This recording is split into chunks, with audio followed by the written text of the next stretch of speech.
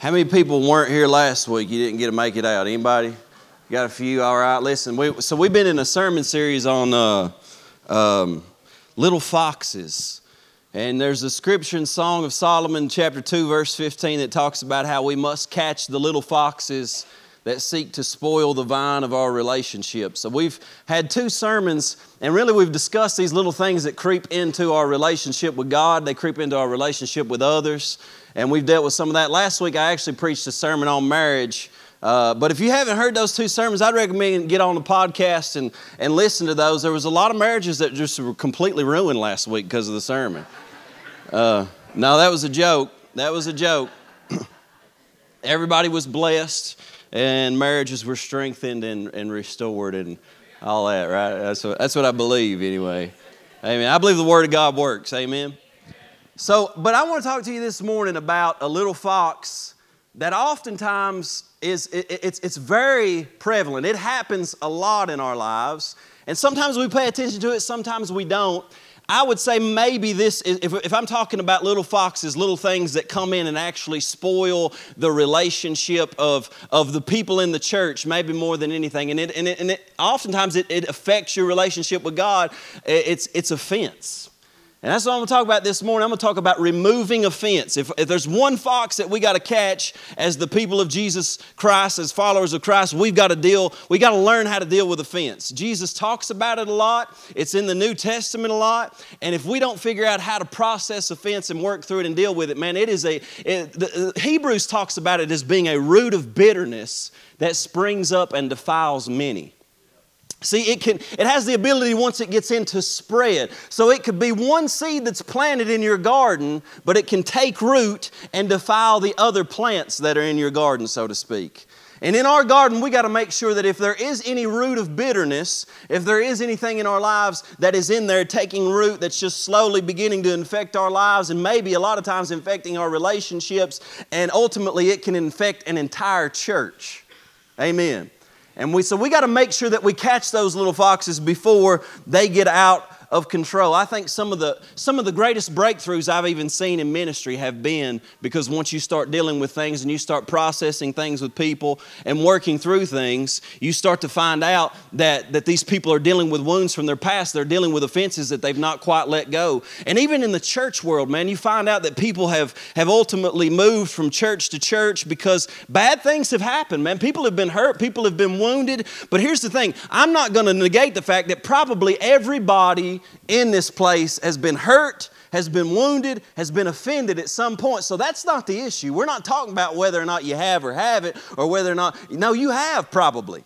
What the issue we've got to deal with is how do we process it, how do we deal with it, how do we heal, and how do we learn how to respond more appropriately. Amen. So let's look at Scripture. Jesus is talking to His disciples in Matthew chapter 24, verse 10 through 13. And the disciples come to Him and they say, Lord, you know, what are the signs of the last days going to be? Because Jesus is having this discussion with them about the last days. How many of you believe we're living in the last days?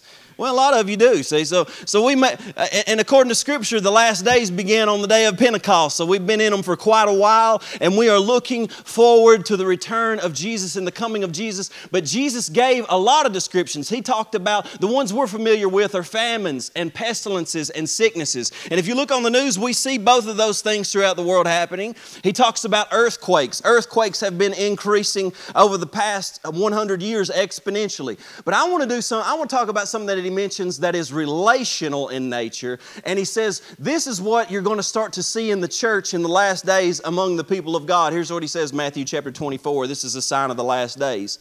He says, verse 10, and then many will be offended. Notice that. In those days, many will be offended. They will betray one another, and they will hate one another. And then many false prophets will rise up and deceive many. And because lawlessness will abound, the love of many will grow cold, but he who endures to the end shall be saved. Now notice the word here, the word here many actually in the Greek language means majority. So what he's talking about is he's saying that pretty much when you start to look at the condition of not just the world but the church, and I'll lay out why I think he's discussing the church and the people of God later, but he's saying the majority of people will actually be operating relationally under offense. That means that their relationship with God and their relationship with people and their relationship with the body of Christ is not going to be really functioning on a level of love, because at the end of the day they got these roots of offenses and bitterness that are in their hearts. He says the majority of people, you're going to find that they're actually operating and living under offense, and they've got walls up that are affecting their relationship with God and others. Proverbs 18:19, I love this proverb. It says, a brother offended is harder to win than a strong city, and contentions are like the bars of a castle. Y'all ever offended somebody and tried to make it right with them? A lot of times you find people, and I found this, man, the smallest things in the world can get into a person's life. And I've done things to people even, and when you go and you try to talk to them, they might even say, yeah, I forgive you, it's no big deal. But at the end of the day, you have not won them back over to be in relation with you in a love relationship where you care for one another as a brother cares for a brother. It's a difficult thing, because when a brother gets offended, what does he do? It says he's harder to be won than a strong city, and his contentions are like the bars of a castle.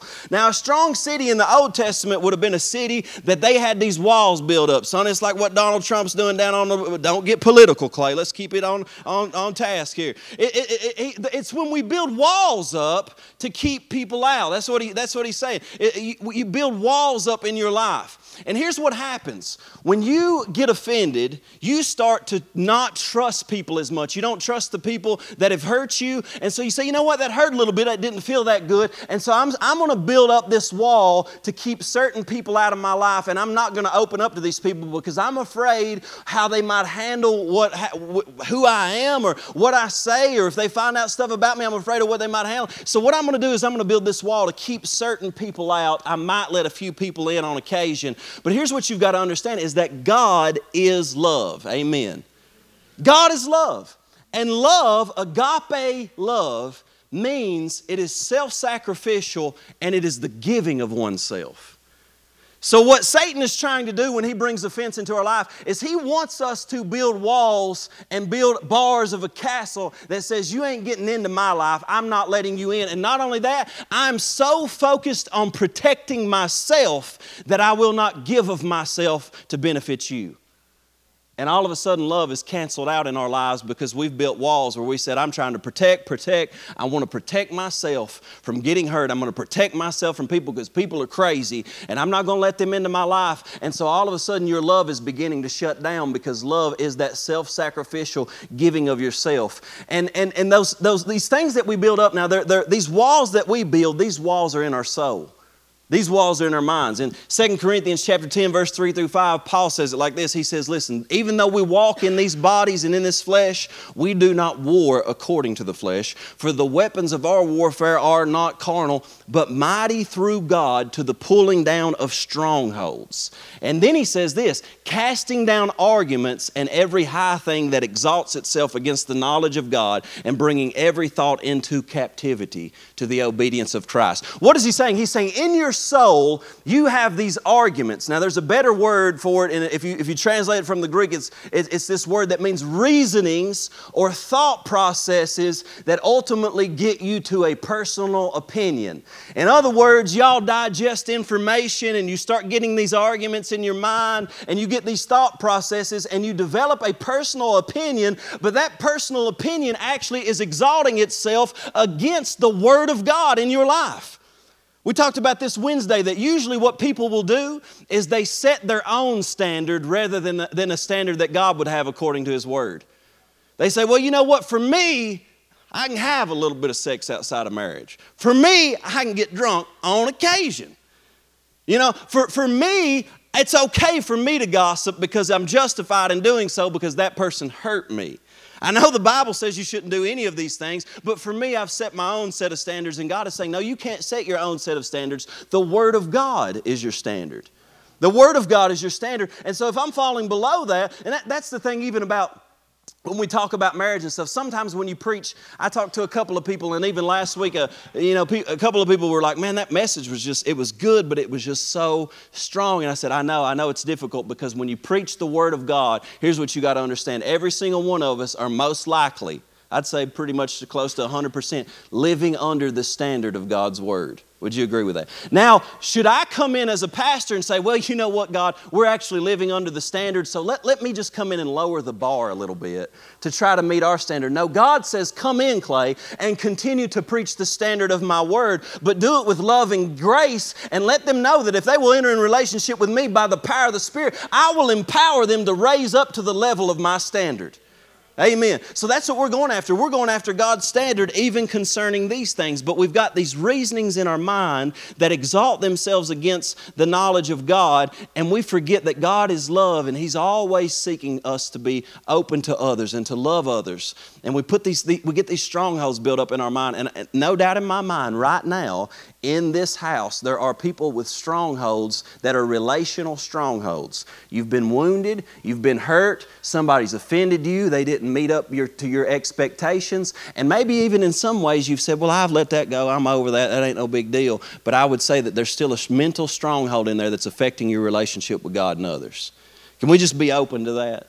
Say, you know what, Lord, I'm going to be open to this morning. I just want to be open to hear what the Word of God says concerning these things, so that maybe you can do something in my life. Now, here's what He says. He says, many will be offended, and notice there's a progression that's laid out. Let's go back to that first verse I put up there. He says, many will be offended, in Matthew 24:10, and it says, and then they will betray one another, and they will hate one another, right?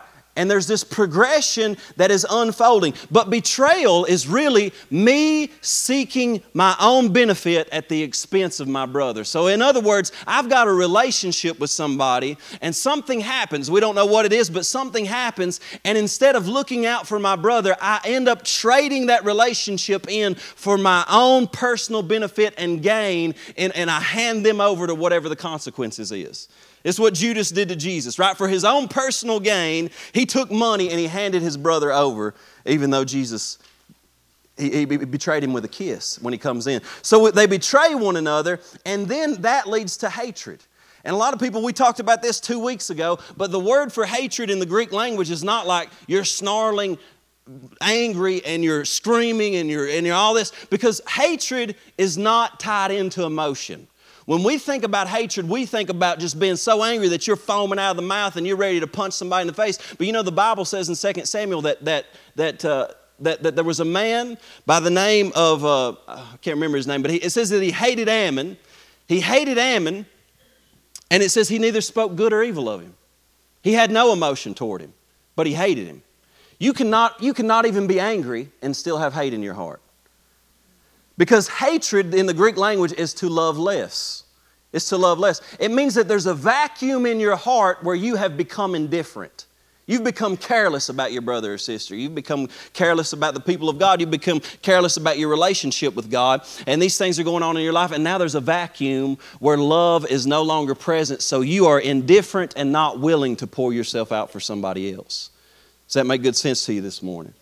See, because like I said, we have to have our definitions right of what is going on. And so it gets in our heart, and there's no self-giving for the benefit of another. And so Jesus is saying, you're going to have offense. Then people are going to betray one another and give up their relationships. Then hatred is going to enter into their heart, and they're going to become indifferent. And then notice what it says, then many false prophets will rise up and deceive many. Who are the many that are going to be deceived? I want to put it to you like this. I promise you, I believe with all of my heart, according to what I've read in Scripture and studied, and it's throughout multiple books in the New Testament, is that Satan loves to plant discord and offense and bitterness in people's hearts, because then he can sell you a deception and a lie, and he is easily able to persuade you to move away from the truth of God's Word when you are first offended. Offense is a breeding ground for deception. Offense is a breeding ground for deception. And here's another interesting thing if you read this. When Jesus talks about false prophets, what does He say? He says, beware of false prophets, because they come to you as wolves in sheep's clothing, right? Notice that it doesn't say they come to you as wolves in shepherd's clothing. If people get on right now, I mean, there's a lot of guys, there's different denominations, and it's like they make a living out of all they want to do. Rather than preach the gospel, they would prefer to expose who they deem to be heretics. Amen. Don't you just love those guys, the heresy police? And it's like their theology is this big, this tight. And if you get outside of those parameters, heretic. Now, don't get me wrong, there are heretics in the world. There are people who teach false doctrine. They teach a wrong view of Christ. They teach things that focus on money rather than focusing on God and focusing on Scripture. There are heretics out there, but I want to say this. Some of the biggest wolves are not behind the pulpit, they're in the pews. Amen. That feels real good when I'm standing up here. Amen. This is you all this morning. But I think he's pointing something out. He says that they come to you as wolves in sheep's clothing, not as wolves in shepherd's clothing. They look just like another one of the sheep, but inwardly they are ravening wolves. And what a pack of wolves. And notice I said pack because wolves like to operate in packs. Wolves like to operate in packs. They ain't just going to be a lone wolf running around trying to get. They're going to try to stir it up in a few other wolves to say, we need to go over and isolate that sheep right there. And what they do is they work very craftily behind the scenes to try to go unnoticed in the darkness. But what they're doing is they are trying to find sheep that they can isolate from the rest of the sheep to make them vulnerable to attack. Amen. And so when you start noticing sheep in the flock and they're getting disconnected, something is happening, or maybe you're even in a group of people and the way that they're talking is negative about other people in the church, and there's things going on. What is happening right there? It could be that there's a root of bitterness, that there's offense, and there's a spirit of false prophecy that is coming to the surface that is planting lies and deception in order to bring division among the people of God and the sheep of God so that they're vulnerable to attack. Amen. This is good this morning. It's encouraging. And we're going to make it through. See, the goal of the pack is to isolate the sheep. Here's what he says in verse 12.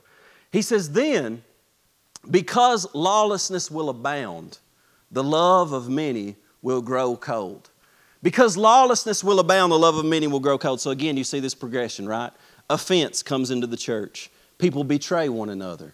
Then there's hatred involved. They become indifferent. They no longer love people like Christ loves. They're no longer willing to give of themselves for their brothers and sisters regardless of their sin and faults.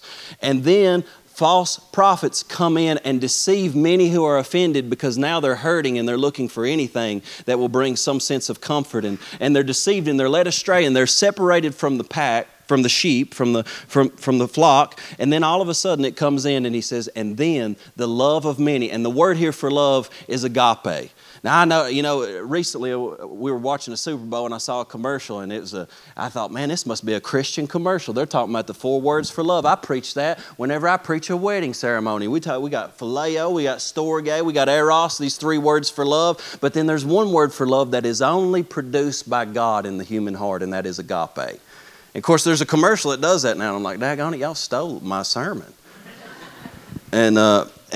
So this agape love, he says the agape of many, the self-sacrificial, self-giving love of a Christian heart is going to grow cold because lawlessness is abounding. Lawlessness is a word that means essentially you just become a law unto yourself. And here's what I've noticed about people. People who are offended, one, like we said, they're harder to be won than a strong city. But when they get hurt, man, they can justify any behavior. They get hurt, they start blaming everybody else for their problems, and they say, well, I can't even trust Christians. I can't even do that. I can't do that. You can't trust nobody because they're wounded, because they're offended. Then they go out and they start behaving in unchristian ways, but they feel justified. Why? Because somebody hurt me. Y'all ever been there? I mean, it happens all the time, and it gets in our heart, and all of a sudden we become lawless. We become a law unto ourselves. We're not willing to do things God's way. Now we have chosen, this is what I've settled with. I'll give God a little bit here, but I got walls in this area, and I'm not giving God that part of my heart because I've been hurt, I've been wounded, and I'm justified in being wounded because I am hurt. He says that's going to grow cold. And in verse 13, he says, but he who endures to the end will be saved. What you've got to understand, folks, is that we're entering into something right now. We're entering into a time as a church, and here's what I'm saying. Like even right now, I feel like God is doing something in our community. I feel like His Spirit is moving. I feel like He's breathing on things. And we are in an infancy stage of God getting ready to birth something amazing, I believe, in this church and in our county and among other churches in our county. I had a buddy that had a dream the other night, and he was talking about, he said, man, I saw all these churches coming together and worshiping the Lord as one. I said, you know what? God can do that. But the problem is right now that we're dealing with is people don't understand that this is the things that we are battling, that we're facing. And if we as the church can't learn to understand that we cannot be divided, we have to refuse to be offended. No matter what happens in our life, I got to get to a place where I'm spiritually strong enough to say, I'm not allowing offense and betrayal or hurt or what anybody else does. I'm not going to allow it to take root in my heart to where it affects my relationship with God and my relationship with the church. The church is broken and hurting and people are messed up. And guess what? People are going to hurt me. I've embraced that. People are going to betray me. People are going to leave me. It's going to hurt for a minute, but guess what? I've got a God who walks with me every day of my life that can heal my wounds, that can restore my heart, and that can put me back on track so that I can continue to love even my enemies. Amen. And that's the God that we serve. We got a God that can heal us of these pains. You've got to be expectant of these things and say, you know what, I'm living for something bigger than my own personal hurts or my own personal desires. I'm living for the kingdom of God, and I've got to get to a place where I know how to remove offense and live free from it. And I'm not saying it's easy, folks. This is a challenging word right here. But we're going to dive into it and see what God can do in our hearts. See, because the people who can hurt you the deepest are the people that are closest to you. The people who hurt you the deepest are the people that are closest to you. And that's true. I hear this statement a lot among people because it's just, and you know, even when we talk about people, like how we minister the gospel to people, and some people say, you know what, man, that guy's just the nicest guy in the world. He bought me a cheeseburger the other day, and I just don't get it. He's just the best guy in the world because he bought me a cheeseburger, but he don't know Jesus, and I just don't understand this. But here's the thing: people will say, you know what? The world treated me far better than Christians ever did. Y'all ever heard that statement? The world treated me far better than Christians ever did. One, I'll say this. Now, there are some Christians who probably aren't even Christians. They go to church all the time, and they just hurt people. So, and I've been around some. Amen. Right?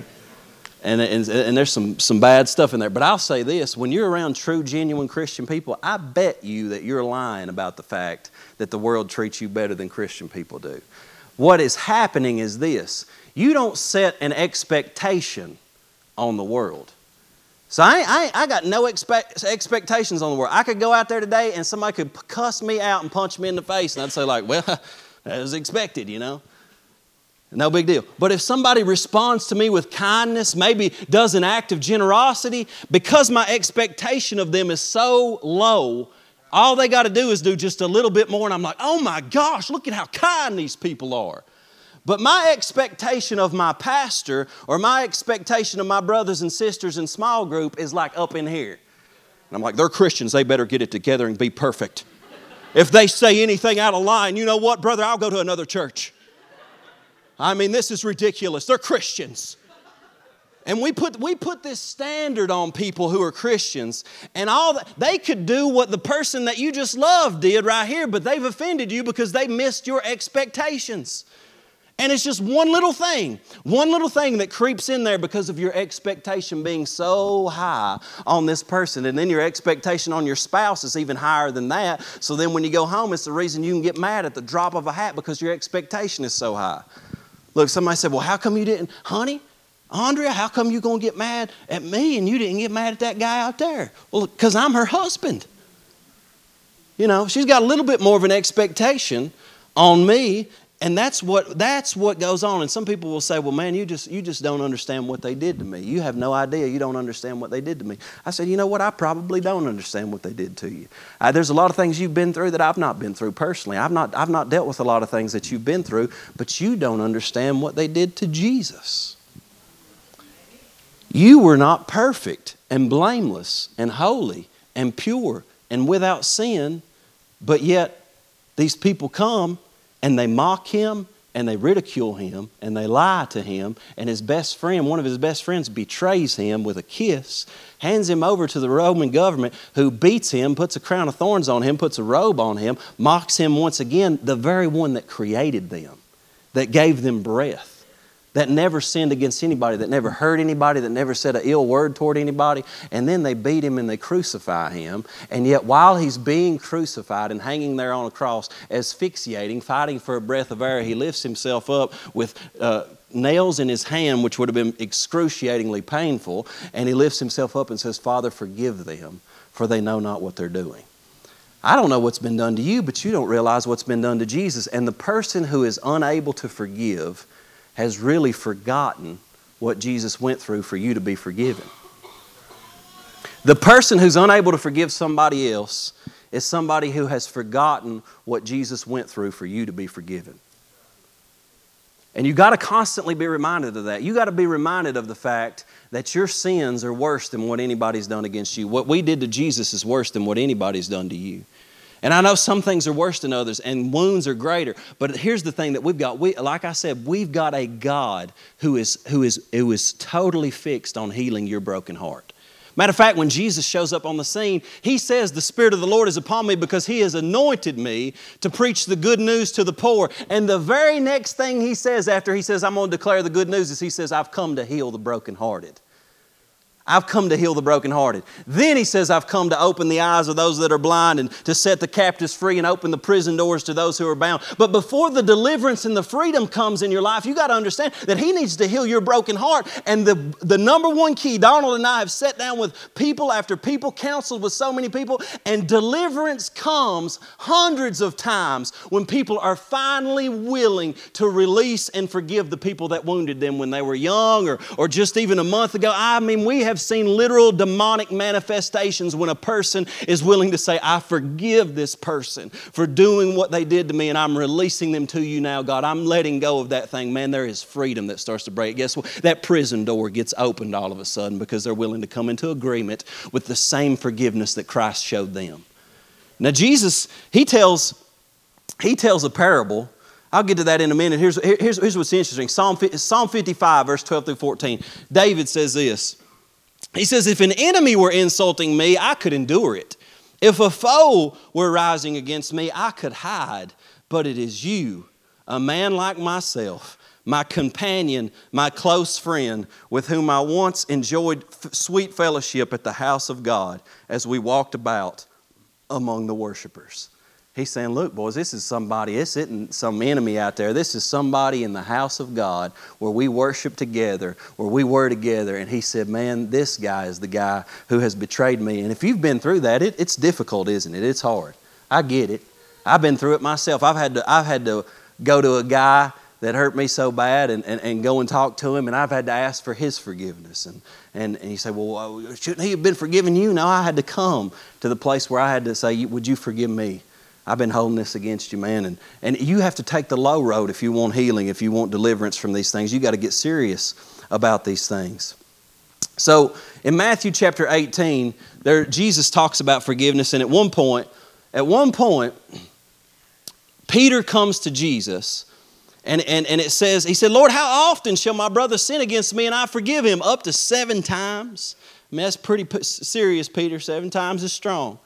And Jesus said to him, I do not say to you up to 7 times, but up to 70 times 7. And that's, if you actually do the math, it's 490 times. And if you do that math, then it means that you would have to do, Luke's gospel says do it in 1 day.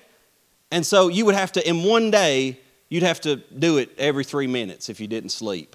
So if you sin against me every 3 minutes, son, I may kill you, but no, I'm kidding. If you sin against somebody every 3 minutes, you're one of the greatest sinners in this generation. Like that's pretty heavy. But because he's not pointing out that you're doing that. He's saying you have to come to a place of perfect forgiveness where it doesn't matter what anybody does to you or how they do it. But you enter into a state of perfect forgiveness where you understand my forgiveness for all people and that there's a grace there. There's an ability to forgive every person regardless of what has happened at all times. And Jesus tells him this parable and he gives them this parable and he basically says it like this. He says, look, there was a man that owed $1 billion debt to a guy. Imagine owing somebody $1 billion. And then you show up and you know they could do anything they want. They could throw you in prison over this $1 billion debt. But he says, you know what? I forgive you. I'm wiping away this $1 billion debt, go your way. And that guy's like, all right, man, I'm good, I'm going. And then he finds a dude who owes him $10. And he says, bro, give me my $10. And the guy's like, man, I ain't got the $10. And he said, put this guy in prison, I'm done with him. How are you going to receive a $1 billion debt from God, discharged, given away, wiped away, and then all of a sudden somebody who owes you $10, you're going to hold it against them? He's saying you got to understand that what I have forgiven you, if you've truly received my forgiveness, you would understand the weight of your sin and what's been washed away from your life, and you would be willing to forgive anybody that's come against you and hurt you in such a manner. And Jesus is trying to teach this to people, but see, most people in the church, they categorize sin. And they categorize sin and they say, you know what? Getting drunk's bad. Adultery's bad. These things are bad. But gossip, really, it's just a weakness. And division, really, it's just a weakness. Somebody amen me here this morning. It's just a weakness. Adultery's bad, getting drunk's bad, but gossip, it's a weakness. And anger, being angry at somebody, that's just a weakness. And it's not that big of a deal. But you know that the scriptures, in Proverbs 6, God says, there are 6 things that are an abomination to Him, 7 do I hate. On that list are neither drunkenness nor adultery, even though those things are obviously not good. But at the end of that list is something that says this. It says, someone who sows discord among brethren. When you gossip, when you speak ill of somebody to someone else, what are you doing? You're sowing discord among brethren. And he says, God says in His heart, I hate that. Because what it is doing, it is a little fox, a little seed that is coming into my vineyard, because I'm trying to teach my people above all things. The first and the second commandment, folks, is to love the Lord your God with all your heart, soul, mind, and strength, and to love your neighbor as yourself. And He's saying you're letting something come in where you are actually eroding love just by sowing discord among brothers and sisters. And he said, essentially he's saying, if you would treat that division and that gossip and that discord and all of those things and that bitterness and that unforgiveness in your heart the same way that you had treated adultery or drunkenness, you'd probably get set free. You'd probably get set free if you brought that little fox that you think is not that big of a deal on the same level as if you'd murdered somebody. You'd probably get set free, and you would be experiencing the presence of God in your life in a way that you would never imagine, because you treat that little fox the same level as you treat one of your big category sins. Somebody amen me here this morning. It's true. And there's sometimes in my life where the Holy Spirit will visit me and I'll say, you know what, God, I'm doing pretty good, ain't I? And he'll say, Clay, you see that little thing right there? And I was like, no, we wasn't going to deal with that here. We wasn't going to deal with that here, Lord. I was doing good. And he says, son, you don't understand. That little thing, that little fox right there, if you let that go, it's going to erode your love for people. It's going to erode your love for people. And if I'm honest, as a pastor, what I notice sometimes is I could say, here's what we do as Christians. We treat offense as if it's a weakness in the sense that, you know what, I can't be offended. I'm not going to be offended. So when somebody hurts me, what I'll do is I'll say, I'm not angry. I'm not mad. I forgive them. It's all good. That's what we do. We just immediately respond like that. But really what you're doing is you have developed a coping mechanism. In other words, to say, right now I'm currently building a wall, but in my defense, I'm trying to say, no, I'm not offended. I'm good. Don't worry about it. I forgive them. And you're just building a wall. And you're becoming indifferent, and you're becoming angry. What you need to do, the best thing you could probably do, is admit that you're offended, admit that you're hurt, and begin to process the pain and walk through it. And walk through it with God and deal with it and say, Lord, the truth is I don't feel offended, but God, there's probably some bitterness in my heart. And what happens in church, what even happens as a pastor, is nobody's really done any major things to me, but it's little things. Over and over and over again. A little thing here, a little thing there, an aggravation here, an aggravation there, getting rubbed the wrong way there. And you let it go, let it go, let it go, let it go, and it's building up on you, and slowly you start to realize, man, I don't really trust people as much as I used to. There's some people that really I'm probably not willing to sacrifice myself for as much as I used to, God. And as a pastor, I need to deal with this. I got to deal with this thing in my heart, because I've got to be able to love all people regardless of what they've done or regardless of what they said or regardless of how they've acted. I've got to truly be able to love these people. And we've got to demonstrate that. So God, would you come in? Would you heal my heart? Would you do something in my heart? But if you're honest with me, the way that I'm being honest with you, some of these same things are in your heart, right? These little things that are rubbing you and dealing with and dealing with your heart and getting it into a place. Now these wounds, they get into our hearts and they start to deal with us. And a lot of us, some of us, I'm not kidding you, and you think what you'll experience with a lot of people in counseling and in dealing with a lot of people, when they're young, somebody does something to them. Maybe they're abused. Maybe their parents say something to them. And they learn to cope with it. They harden themselves against it. 20 years later, they say, I'm good. I've dealt with that. That's no big deal. And then they start getting close to God. They start developing their relationship with the Lord. And the Holy Spirit starts putting His finger on it. It's like it starts coming to the surface more and more because they're getting closer to the Lord. And they come to find out that really they never did fully deal with that. They never did really fully deal with that abuse. They never did really fully deal with that divorce that their parents went through. They never did really fully deal with what was said to them that time or what happened. And it's still there lingering as a root of bitterness affecting their relationship with God, affecting their relationship with people. And there's a difference between big wounds and small wounds. I mean, if somebody comes up and pushes me, that's not that big of a wound. It might aggravate me a little bit, but it's not that bad. Now, somebody comes up and stabs me in the gut, son, I'm going to have to go to the hospital and get that thing repaired and probably take an antibiotic to keep from infection setting up. But if I just say, you know what, forget about it. I don't want to look at it, and I just wrap it up and cover it up. Well, you know what that thing, one, I'm going to bleed out slowly. But two, after a couple of days, infection is going to set up and it's going to start to spread. It's going to start to contaminate me and ultimately it can kill me. And some people are dying spiritually because they never allowed the healing of Jesus Christ to come into their wounds from their past. And some wounds are just worse than others. I mean, and here's the thing though, you've got to learn to exercise yourself to grow in strength in these wounds because here's the thing. I go to the gym, sometimes. I work out a little bit. But I'm weak, all right? Every now and then I get something good. I'll be a little bit strong. But I go in there, like the other day, even yesterday, Jeremy was in there doing CrossFit up there at the gym, and I went in, they said, you come in here and do CrossFit. I said, boys, I got a slipped disc. I'm 32 years old, about to be 33. It's getting bad. I'm old. Somebody amen me, right? Yeah. Some of y'all just got mad right then. You're just like, you're not old, son. You want old? Feel my knees. You know what I'm talking about? I'm old. My dad talks to me all the time about being old. I'm looking forward to it based on the way he talks about it.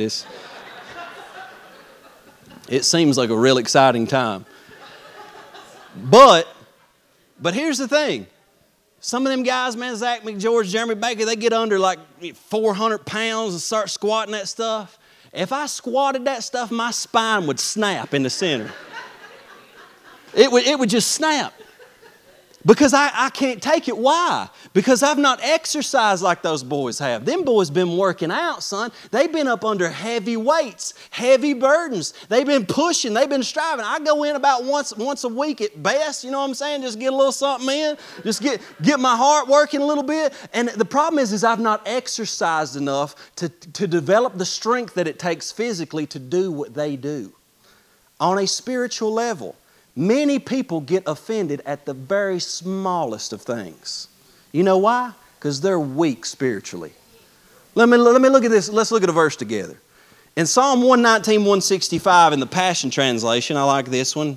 The others read very similarly. It says, there is such a great peace and well-being that comes to the lovers of your word, and they will never be offended.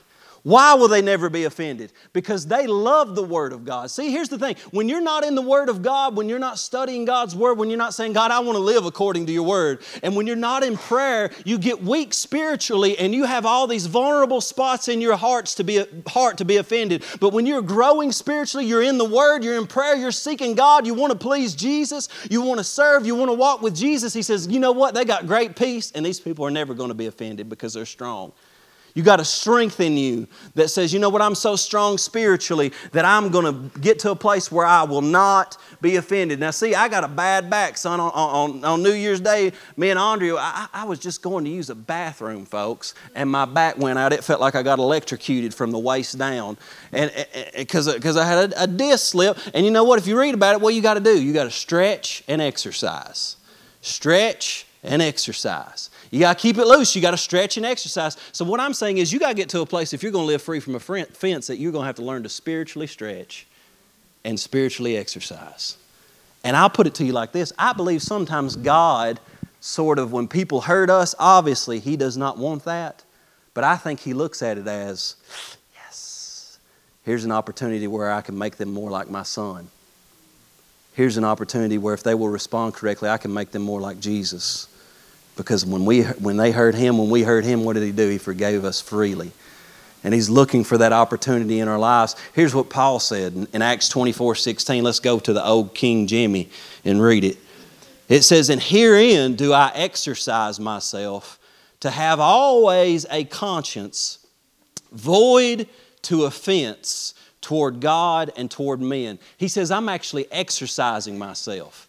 I'm working this thing out. I'm like I'm looking for opportunities for. Hey, you want to hurt me today, bro? Why don't you take a shot? Take a shot, I'm going to forgive you. I love you. You know what I'm saying? And I'm not saying don't do that. But the point is, he is saying, I'm exercising myself so that I will have a conscience and a heart that is void of offense toward God and toward man. Now, if anybody had an opportunity to be offended, it was Paul. 5 times he was beaten by his countrymen with whips, 5 times, 39 lashes. 3 times they said, you know what? He ain't responding well to the whips. Get the rods. And they beat him 3 times with the rods. And all because of what? Because he got up and he loved them enough to share Jesus with them. 3 times he was shipwrecked. He spent a night and a day in the deep in the ocean. Now, can you imagine them tunics they live? You get shipwrecked. You're in the middle of the ocean. You got to take all your garments off so you don't sink. And you got to float out there with the sharks for a day, for 24 hours. And I mean, at that point, I'd be like, God, here I am preaching the gospel. You called me into this. You sent me to these places. What in the world is going on? I should not be a night and a day in the deep. Everything should be going flawlessly. I've given my life to you. And what I'm noticing more and more as a pastor as we go on, not just offense toward others is growing, but offense toward God is growing more than anything. Offense toward God is growing more than anything. I meet so many people, they're offended at God, at what's going on in their lives. They're not happy with what's going on in their lives. And so rather than receive it and seek God and rely upon God, they get angry at God and they move further away from Him. And Paul says, man, I'm going through some hard times, but I know that God is good. And I'm not looking for what I can get in this world. I'm looking for an afterlife. I'm looking for a kingdom to come. And if I've got to go through difficulties and sufferings in this life, it's because God is working in for me a glory that in eternity is going to resound throughout all of eternity. And it's going to see that everybody's going to see this faith and this glory that I walked through and what God developed in me. He said, I'm not living for the here and now. I'm living for the kingdom to come. I may have a difficulty or two here, but I'm not going to get offended at God because I know He's good. I've had an encounter with Him. And when I get lost in the presence of God, I know He's good even though my circumstances aren't. He said, I'm not going to get offended at God and I'm not going to get offended at these people who have even beaten me. I'm going to love them. I'm going to forgive them. And I've got to exercise myself. But how do I exercise? Matthew 5:44 says, but I tell you to love your enemies and pray for anyone who mistreats you. Love your enemies and pray for anyone who mistreats you. Here's one of the ways that you exercise. Anybody been hurt by anybody recently? I won't make you raise your hand. All right, well, we got a couple hands went up. So the scripture says this. I wonder if you've tried this yet. It says, love your enemies, pray for those who mistreat you. When you are hurt and wounded by someone, the very best thing that you can do is go to your prayer closet, bring them up in your mind, and begin to intercede for them. And I'm not talking about the kind of intercession that says, Lord bless them. That's like going to the gym. That'd be like me going to the gym, walking in like this, going over, picking up the 1 pound weight, working it out. That's weak. He's saying when you pray for those who have mistreated you, you need to get in there and you need to sincerely pray for them the way that you would pray for yourself. Love them. Invite the Lord into the wound where they hurt you and intercede for them in a way that you begin to release them.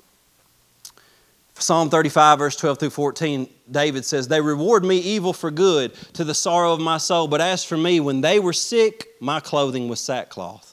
I humbled myself with fasting, and my prayer would return to my own heart. I paced about as though he were my friend or brother. I bowed down heavily as one who mourns for his mother. He says, you know what? Those who hurt me. Now this is good for David because every now and then David gets mad at his enemies, and he's like, Lord, punch these people in the teeth. and break them down. I had people call me sometimes and say, like, I thought we were supposed to love people, and David's over here talking about punching them in the face and stuff. And I'm like, well, you know, in Scripture, the thing about it is David wasn't always right, because David isn't God. What you read throughout Scripture are stories about broken people who are learning to have a relationship with the one true God. And ultimately, God says, yeah, there were some mistakes in the Old Testament, but guess what? It was all pointing to the new. It was all pointing to Jesus. And here is perfection. Here's the one that you follow. We don't follow David. We follow Jesus. So if I read where David was angry at some people, what I'm learning is it's the condition of my human heart. Sometimes I pray, and I want to pray in a way where I say, Lord, punch that person in the face. But if you'll notice, his heart changes, and all of a sudden he begins to understand different things. Why? Because it's revealing the condition of the human heart as they pray. It's not saying this is how you should feel about people. This is saying this is the condition of your heart. And when you're praying through things, sometimes you're going to be angry, but in the presence of God, your heart and your condition is going to change. And you learn to pray for these people and let the Lord deal with your heart. But you can't pray based on your feelings. If you pray based on your feelings, you'll never forgive anybody. You pray the truth. You pray the Word of God. You can start with feelings, but ultimately you got to let the Holy Spirit move you into truth and move you into the Word of God. Because if you let your feelings dictate your prayer life, son, you're going to do crazy stuff. You've got to let the truth of God's Word take control of you. And see, here's the other thing, is that Jesus says not only to pray for them, but He says to go to them. That's one of the most difficult things in Scripture, right? He says, look, if you come and you're in worship, and He says, and you realize while you're offering your worship to God, and you're dancing, you know, and you're doing this before the Lord, and He says, in your heart you realize that your brother has something against you. He says, leave your gift at the altar, go be reconciled to your brother, then return and worship. Because your worship is being hindered by the fact that you're not right with your brother. And He says, go to them, not make a rant on Facebook. Amen. Go to them and have a conversation. Now, when you go to them, let me give you 3 quick tips. I'm almost done with this thing. I'm going to wrap this up very soon. But when you go to someone, first, never assume you know why someone did something. Never assume you know why someone did something. You have no idea why anyone does anything. I don't know if you realize this or not, but the human being is a complicated and a complex creature. They do crazy stuff all the time. I mean, we just have bad days, and the next day we're like, I don't even know what I did yesterday. That was insane. I should have never even acted that way. Never assume you know why somebody did something. You don't know why you do most things. And Ecclesiastes 7:21, I don't think I put this up there, but it's one of my favorite verses for some reason. It says, also do not take to heart everything people say, lest you hear someone cursing you. For many times also your own heart has known that even you have cursed others. Ooh, that's good right there, isn't it? He says, listen, don't take heart everything people say. Why are you getting so tore up over somebody saying something negative about you? They probably don't really mean it. They're dealing with their own issues in their heart. And you know of your own self that if you searched your heart, you have said bad things about other people too. So why don't you just let it go? Why don't you just take the high road and say, you know what, I'm going to let that one go. I'm all right, I'm good. I'm going to overlook that offense. Secondly, when you go to a person, the goal is reconciliation and not justice. You're not going there to prove that they're wrong, and you're not going there to punish them. You're going there to say, look, I just want us to be able to work this out and us be in relationship again. Amen. You're not going there to prove you're right or they're wrong. You're going there to take the high road and say, both of us are most likely wrong, but I'm sorry and I want to be reconciled. Thirdly, the goal of communication is understanding and not agreement. The goal of communication is understanding and not agreement. Listen, most people that I've disagreed with or somebody that's hurt me or I've hurt them, we may never come to an agreement, but we can come to an understanding. I can say this is how I felt about it. They can say, well, this is how I felt about it. And I say, I understand where you're at. Maybe we don't agree with each other on how these things should come out, but we understand each other and we can choose to love each other anyway in spite of the differences that we've had. Because right now in our world and in our culture, people believe that you have to agree with each other to love them. And it's happening in the church too. It's like you got to have the exact same doctrine or you hate them. No, man. We got a church full of people from different denominations and different backgrounds, and I guarantee you, probably one day you'll hear something among our church members that don't line up perfectly with your doctrine, and you may not agree perfectly with how everything goes, but can you still love your brother? Can you still love them even though your theology and your doctrine isn't perfectly and flawlessly lined up together? We can discuss the peripheral issues that are around Jesus. And I'm not going to get totally offended if somebody else believes something totally different than me. I'm going to love that brother because ultimately he's going to be a balance to maybe something that I'm missing. Maybe he's going to give me insight that I don't know, and I'm still going to love him, and we're going to be able to grow. So Jesus is saying, you need to go to your brother and you need to create an atmosphere of goodness that will lead them to repentance. Why? Because it's the goodness of God that leads you to repentance. And if you can go to that person and create an atmosphere of goodness and love where you're not trying to prove anything, you're not coming against them, you're not trying to bring up everything they did against you. No, you're trying to demonstrate the goodness and the love of God and going to them and creating an atmosphere where you're being so good to them that they realize, man, we need to make this right. Amen. My last verse, I'm going to finish. Luke 17:1. Before I read that, I want to say that here's the thing about being a Christian. Loving someone when you see how awesome they are is immature love. But loving someone when you get to see their faults and you get to see them mess up and you get to see them fail and you love them anyway, that's mature love. And loving someone when they hurt you, that's one of the greatest loves. Being able to sacrifice for someone who has hurt you, that's one of the greatest loves. Luke 17:1, he says, it is impossible that no offenses should come. It is impossible that no offenses should come. Get this in your heart. You might even say it. At one point, an offense is going to come to me. It's going to happen. But Jesus says, woe to those through whom the offense comes. Now, John Bevere, he wrote a book. I don't know if you've read it or not. It's called The Bait of Satan. But he uses this verse, and he talks about this word offense. And you can look up this word offense, and in the Greek language, it's this word scandalon. And the word itself literally means the bait stick of a trap. The bait stick of a trap. Now, I know all about this because I live in a house, son, it's built in like 1950. And I mean, I'd say there's crevices in there to where a human being could probably slide in and be in my bedroom. Be like, hey, what's up? Well, where'd you come in? We had the doors locked. Oh, there's a crevice over there. You know, I mean, that's how that thing is built, son. One time I'm in the living room and I hear a noise, and over by the air vent, I'm like something scratching on the air vent. Like a cat had went up under our house, come out and was almost in our house, pushing through the air vent right there. I mean, you can find. So anyway, needless to say, we get some mice sometimes, right? So, and I'm pretty good at catching mice. You know, I get them old traps, son, the metal ones, and I get processed cheese and I put it deep in that bait stick. You know what I'm saying? And I set the trap and I set them in there, and I've caught about 5 mice this winter because rest in peace, Loki, he died. And when we had my cat Loki, we didn't have no mice. We didn't have no mice, but I had to figure out how to bait these mice, and I've caught 5 this winter. Praise God! All glory be to God. But what you got to notice is, here's the same thing. What happens? That little mouse comes running through my house. It sees that trap, but it doesn't see the trap. It sees the bait on the bait stick. And it doesn't realize, and I'm telling you, those things work so good every time they hit that cheese. And I don't care if that cheese has been sitting there a month, it will hit that cheese. And when it does, it lands directly on that mouse's neck. I mean, kills it flat out. What's the point I'm trying to make here? I know.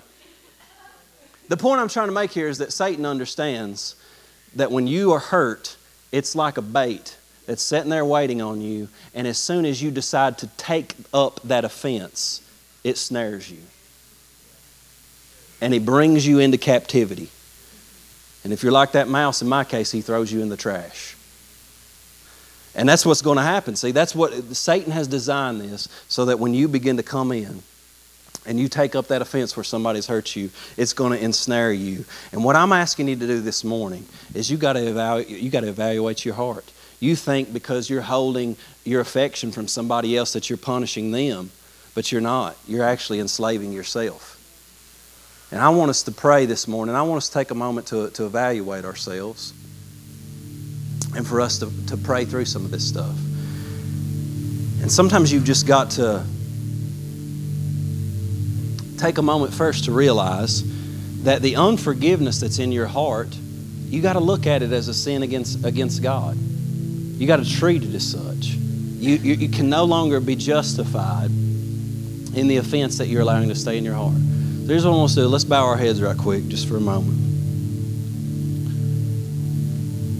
I want us to pray together. And how many would be willing, just with your heads down and your eyes closed, would just be willing to admit right where you're at, you know what, I think I might have an offense in my heart. Maybe there's something that was done to me that I've had trouble letting go of, and I just need to forgive a person afresh. Won't you just lift your hand and let me know as an act of faith? And here's the thing. It's better to be safe than sorry. It's better to be safe than sorry. If I think it at all as an act of faith, I'm the only person looking at you right now. Won't you just lift it high and say, this is me. I know I need to let this go. I know I need to let this thing go.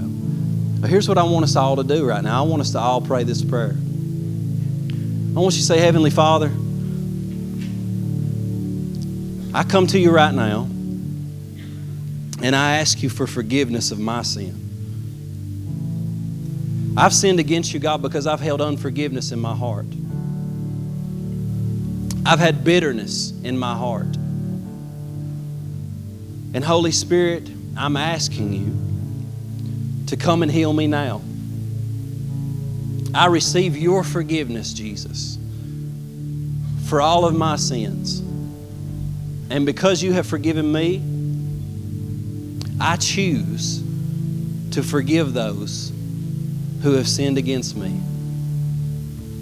And I want you to name them right now, just quietly where you're at. If there's somebody that comes to mind, I want you to say, Lord, I forgive, and name them. Just name them. Just say it, amen. Lord, I forgive my father. I forgive my mother. I forgive my brother, my sister for doing this thing. I forgive them for doing that to me, Lord. Just whisper it out of your mouth. Just say it. Say, Lord, I release them to you now. I lay nothing to their charge any longer. I want to be healed, Lord. I want to be set free. I want to be strengthened in my spirit so that I no longer have to walk in that pain. And right now, any anger associated with that unforgiveness, we command it to go in Jesus' name. I want you to speak to it. Say, Lord Jesus, I renounce the anger in my heart. I renounce the bitterness in my heart. I renounce the hatred in my own heart. And I ask for the freedom, Lord, from anything that has bound me. And we speak to every unclean spirit. And we say, Satan, you've come in to bait these people and to trap them, but we rebuke you in the name of Jesus. And we command you to leave their hearts now in Jesus' name. Wherever there's a stronghold, wherever there's a snare, we command those things to be broken and for the enemy to go now in Jesus' name. And Lord, we speak of peace into people's hearts right now in Jesus' name. Father, we thank you for your goodness. We thank you for your love. I want you to stand to your feet right where you're at. You know, the Lord said that when we come to worship, first go and be reconciled to your brother. And I'm not saying you got to do that right now, but here's what I want you to understand is that the Holy Spirit, if you're truly looking to do this, the Holy Spirit's going to lead you in these things, folks. And you got to be open to Him leading you in how you deal with this. But first and foremost, you got to make sure that your relationship with God is right. Amen. That you got no offense toward God, that you're walking with God. I want you to be sure of that. We're going to worship just for a moment. If you need prayer for anything, if you need to pray through some of this stuff a little bit more, please come forward. Me or Donald or Brian would love to pray for you. But some of you, won't you come to this altar and let's spend some time in prayer together.